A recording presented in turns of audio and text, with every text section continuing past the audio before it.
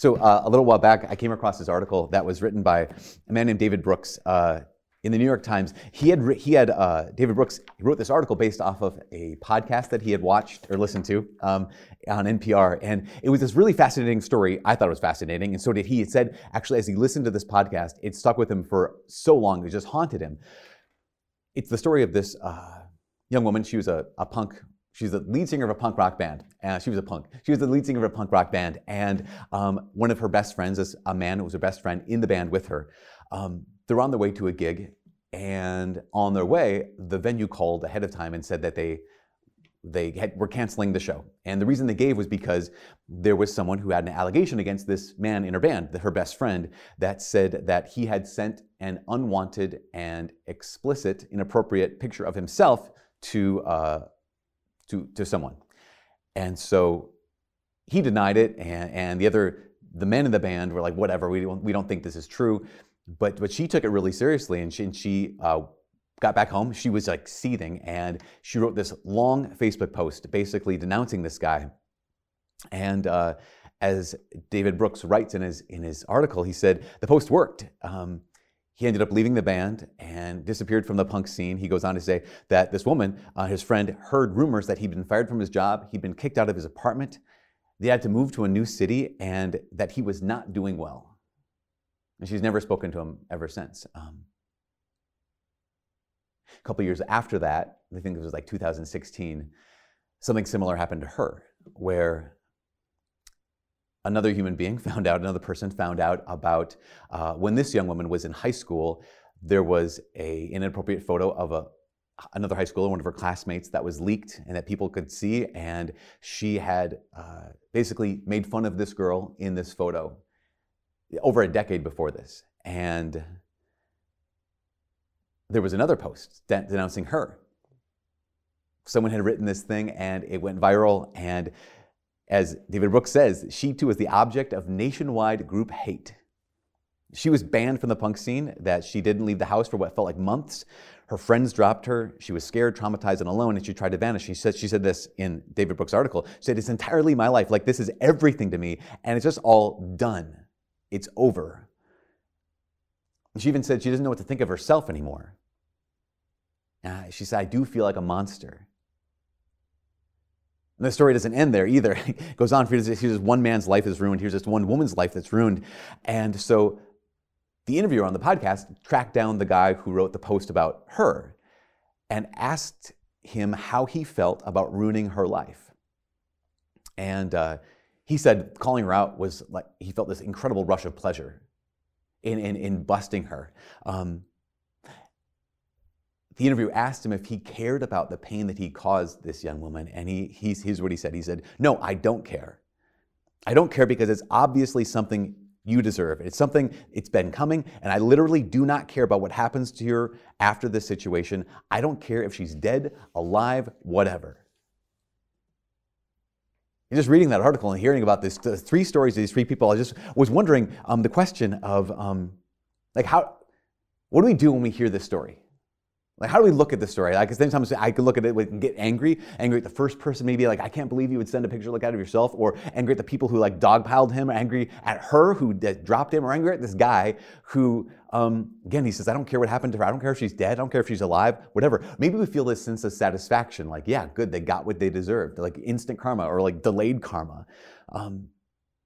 But how do we look at this? How do we look at this kind of thing? Because it happens all the time. This is just one story among thousands. How do I look at this? That's what we're doing in this series, right? We're in the part two of this 5-part series. How do I look?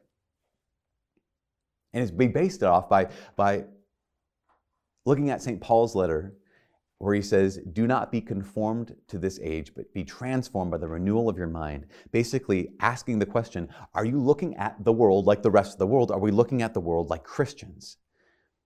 There's a famous Christian, his name was Chuck Colson, and Chuck Colson did a lot for prison ministry, did a lot for evangelization throughout the country, throughout the world.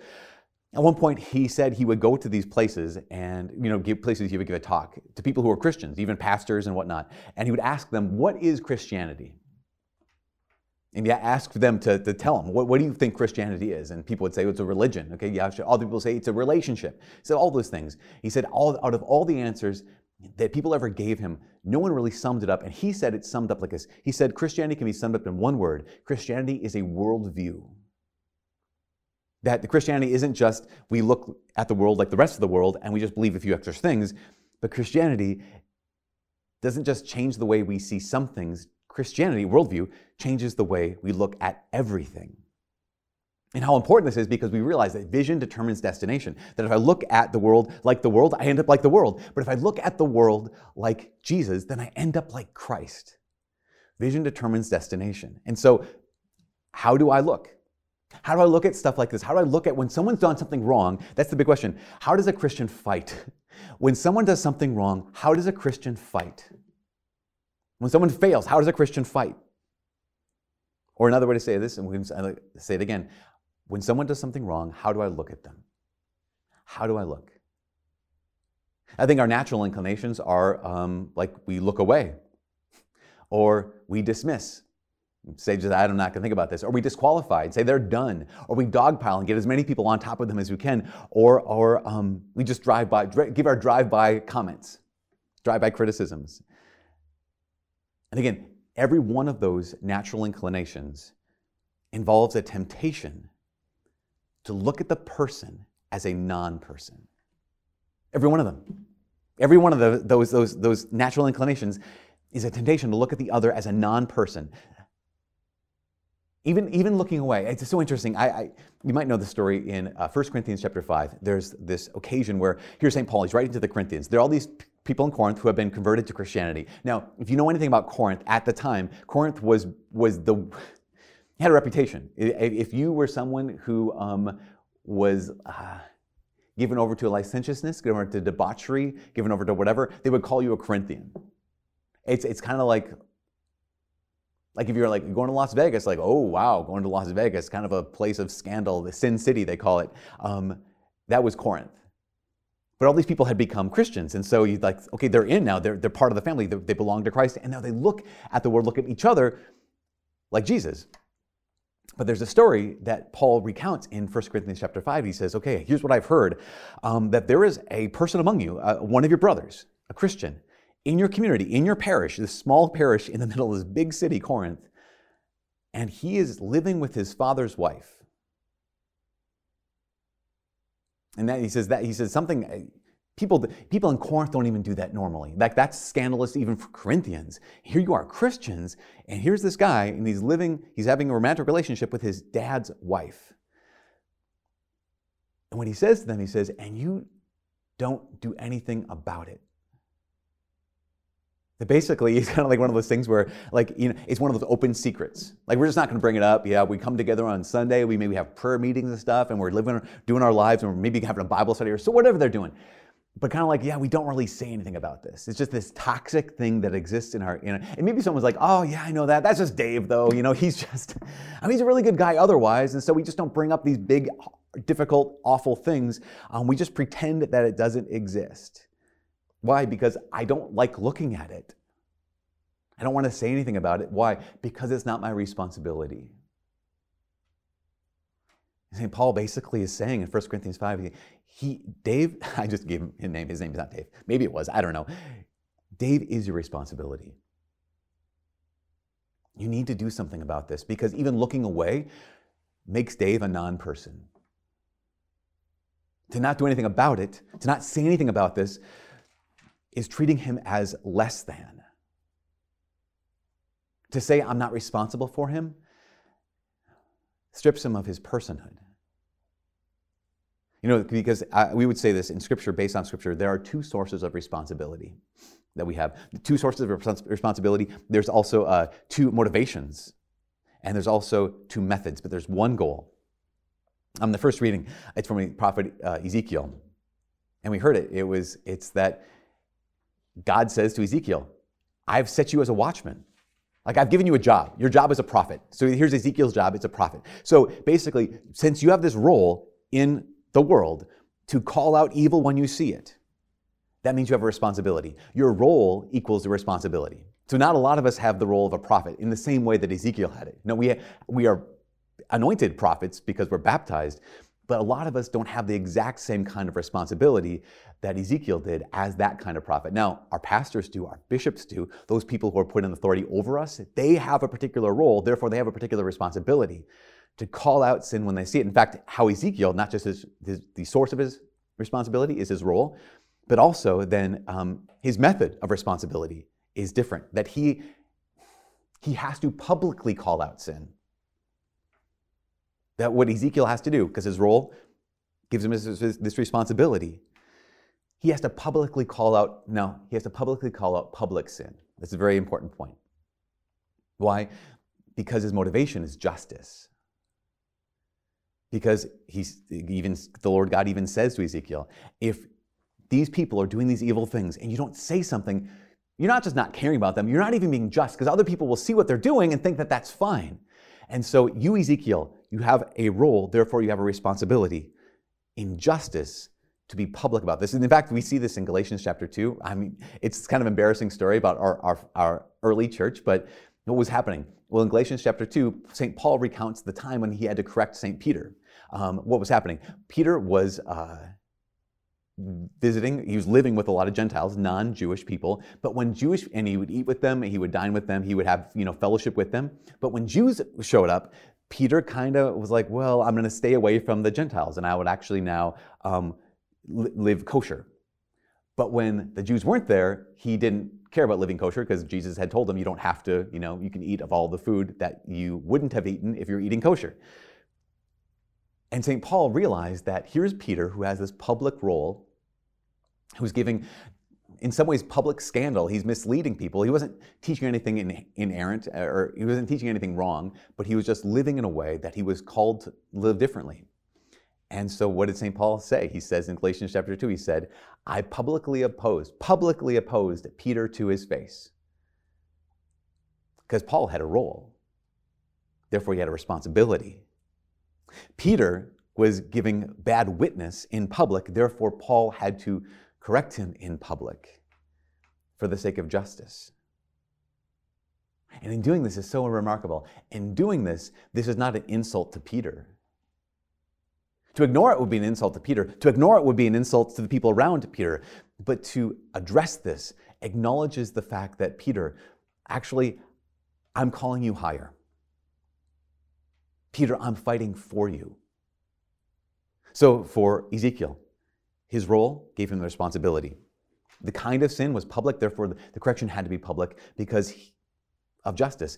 But here's the interesting thing. In the gospel, Jesus gives us an entirely different kind of situation, where someone doesn't necessarily have the role that gives them the responsibility, but they have a relationship that gives them the responsibility. That's the second source of responsibility, is a relationship. Jesus says, he says, if your brother sins against you, again, that word means, brother means brother. Brother means this is someone you have a relationship with. And if your brother sins against you, here's what you do. The source of your responsibility is that relationship. But this is so remarkable. The motive isn't justice. The motive here is love. If your brother sins against you, go to your brother. What are we tempted to do? Remember, sometimes we're tempted to look away. Sometimes we're tempted to dismiss. Or other times we're tempted to disqualify the person. Like, listen, you crossed me, you're done, you're dead to me. Or we're tempted to dogpile on the person, like get everyone involved on this thing. Or we're tempted to do this, what I will call like drive-by correction, where you just kind of like take one moment, one beat, and just kind of say, here's all the things you did wrong, I'm leaving. But what does Jesus say? All of those things, they treat the other as a non-person. And Jesus says, when your brother sins against you, again, your relationship gives you this responsibility. You have to do this. You have to go to your brother in private. The first step is personal and private. The first step is personal and private. Because it's not there to shame the other person. It's not there to wound the other person. It's not there to dogpile on the other person. It's there because it's personal. You need to fight to see them as a person, and it's private. If that doesn't work, Jesus says, bring one or two other brothers along with you, other people in the family of God with you, so the testimony can be accounted with 2 or 3 witnesses. But you think about this, like bring someone else in this. It's not It's no longer merely personal, it's now personal and it's persistent. Because a lot of times, what do? Once we correct someone and they don't take it, we just give up on them. We're like, oh, okay, I'm done. But Saint Jesus, Jesus is saying, he's like, no, don't give up. Bring people back. This is worth fighting for. Think about this. What other relationship do we have in this world where we might bring a third party in to save the relationship? That when the relationship is one where people have been hurt, what's one relationship that's in this world that we might bring a third party in because we're saying like, no, this relationship is worth fighting for. It's worth saving. It's marriage. How often are there husbands and wives who are just like, we are just at odds. We have just hurt each other too often. We've just grown apart too much. But we're not going to give up on this. We're going to bring someone else in because, not so I can win, but because this relationship is worth fighting for. Too often in marriages and friendships and in coworker relationships, the other becomes a non-person because in my mind they're just a monster. In my mind they're the person who hurt me. In my mind they're beyond forgiveness. But Jesus is saying, no, wait, you go that it's personal and private, but then if that doesn't work, be personal and persistent. Like, don't give up on this relationship. And this is what Jesus is saying about the church. Us as Christians coming to each other, be personal and persistent. If you need to bring someone else in to mediate this, to heal this, it's important. But then he says, and if they don't listen to them, then bring it to the church. And I think this is being personal and patient because how many times do you keep coming back to someone and saying, okay, this is the wound, this is the hurt, this is the pain that you're causing, and I'm not going to make you a non-person. I'm not going to dismiss it. I'm not going to disqualify you. That I'm here to love. That's the thing. How do Christians look? How do we look at the person who hurt us? Well, we look at the person. And how do we fight with the person who hurt us? And this is the key thing. As Christians, we fight for them. I don't know if we ever find ourselves fighting against them. As Christians, we're always fighting to see the person, and we're always fighting for the person. That's the goal every time. Jesus says, if he listens to you, you have won over your brother. That's what winning is. How do we fight? We fight for. How do we win? We win if we win them, if we win the person. That's one of the reasons why I think those who work in the pro-life world are not just those who fight to stop the evil of abortion, but they're the ones who are fighting for the parents who have either been tempted to have an abortion or have had an abortion. They're fighting for them. They're saying, no, the goal is not to stop you. The goal is not to defeat you. The goal is to win you over. Those who fight for pro-life aren't just the ones who want to fight to stop the evil of abortion. They're also the ones who want to fight, who are fighting for those who work in the abortion industry. But to do that, to fight like that, to look like a Christian and to fight like a Christian, it takes courage. And it takes time. And it's not this drive-by correction where I just kind of throw up my criticism or throw up my correction. And I think it takes more love than most of us have. I think looking like this takes more love than most of us have. Because this kind of fighting hurts. I think sometimes if we offer correction to someone and fighting for them hurts them more than it hurts us, then I think we're doing it wrong. If I'm going to offer correction to someone because it's my responsibility, because it's either my role or my relationship, and it hurts them more than it hurts me, then I think I'm doing something wrong. And this is the last thing.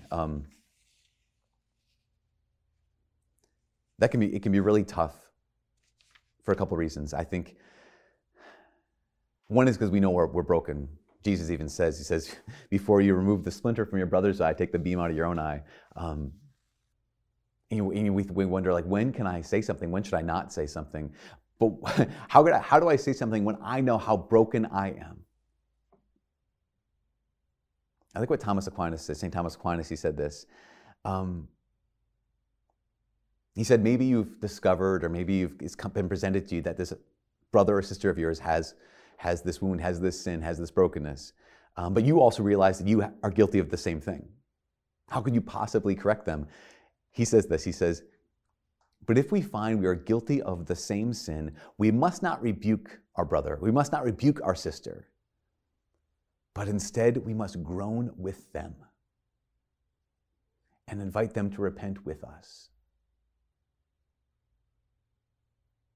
If we realize that I'm broken in the same way they're broken. That often happens, right? We see the wounds in others that we recognize we have in ourselves. If we find we're guilty of the same sin, we find we're broken in the same way, we must not rebuke them, but must groan with them and invite them to repent with us. I think that as difficult as this call of Jesus is, to realize that either our role or our relationship gives us this responsibility, it's important to note where Jesus ends here. Because where he ends is it doesn't work. Where he ends is yeah, you were there, you went there, and you fought to see the person, you fought for the person. And even after all of that, even after going to them personal and in private and personal and patient and personal and persistent, in the end, it doesn't work. After all that, it fails. I think we just realize that's the risk.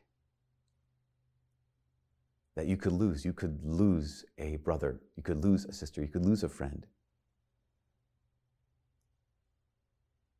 But sometimes that's the greatest gift you can give to somebody. Years ago, I remember, I said last thing, but it's, longer last thing.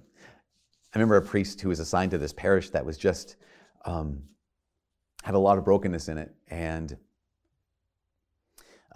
they weren't living as Catholics when it came to worshiping God. They weren't living as Catholics when it came to their own private lives. And this priest is such a big heart and such a kind man, a courageous man, took time. He kept going to these people's houses who were living in irregular relationships and saying that's completely fine. And he kept going back to their homes, go back to the homes, just like, I'm calling you, come back to church, come back to the parish. And at one point, the bishop of my friend said, Father, at some point, you need to just point out to them where they're standing.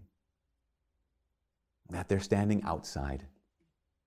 That they're standing outside the church. And you didn't put them there, you just pointed it out, that that's where they were. And that's what Jesus is saying today. That even after all that, they're not listening to you, then you treat them as a Gentile or tax collector. What's that mean? That means not someone you hate, because Jesus loved Gentiles. He loved tax collectors. The Gentiles and tax collectors were people who were standing outside. And sometimes one of the ways we fight for people is by pointing out where they're standing. So how do I look? Always, even in the midst of evil, I look at the person. And how do I fight as Christians?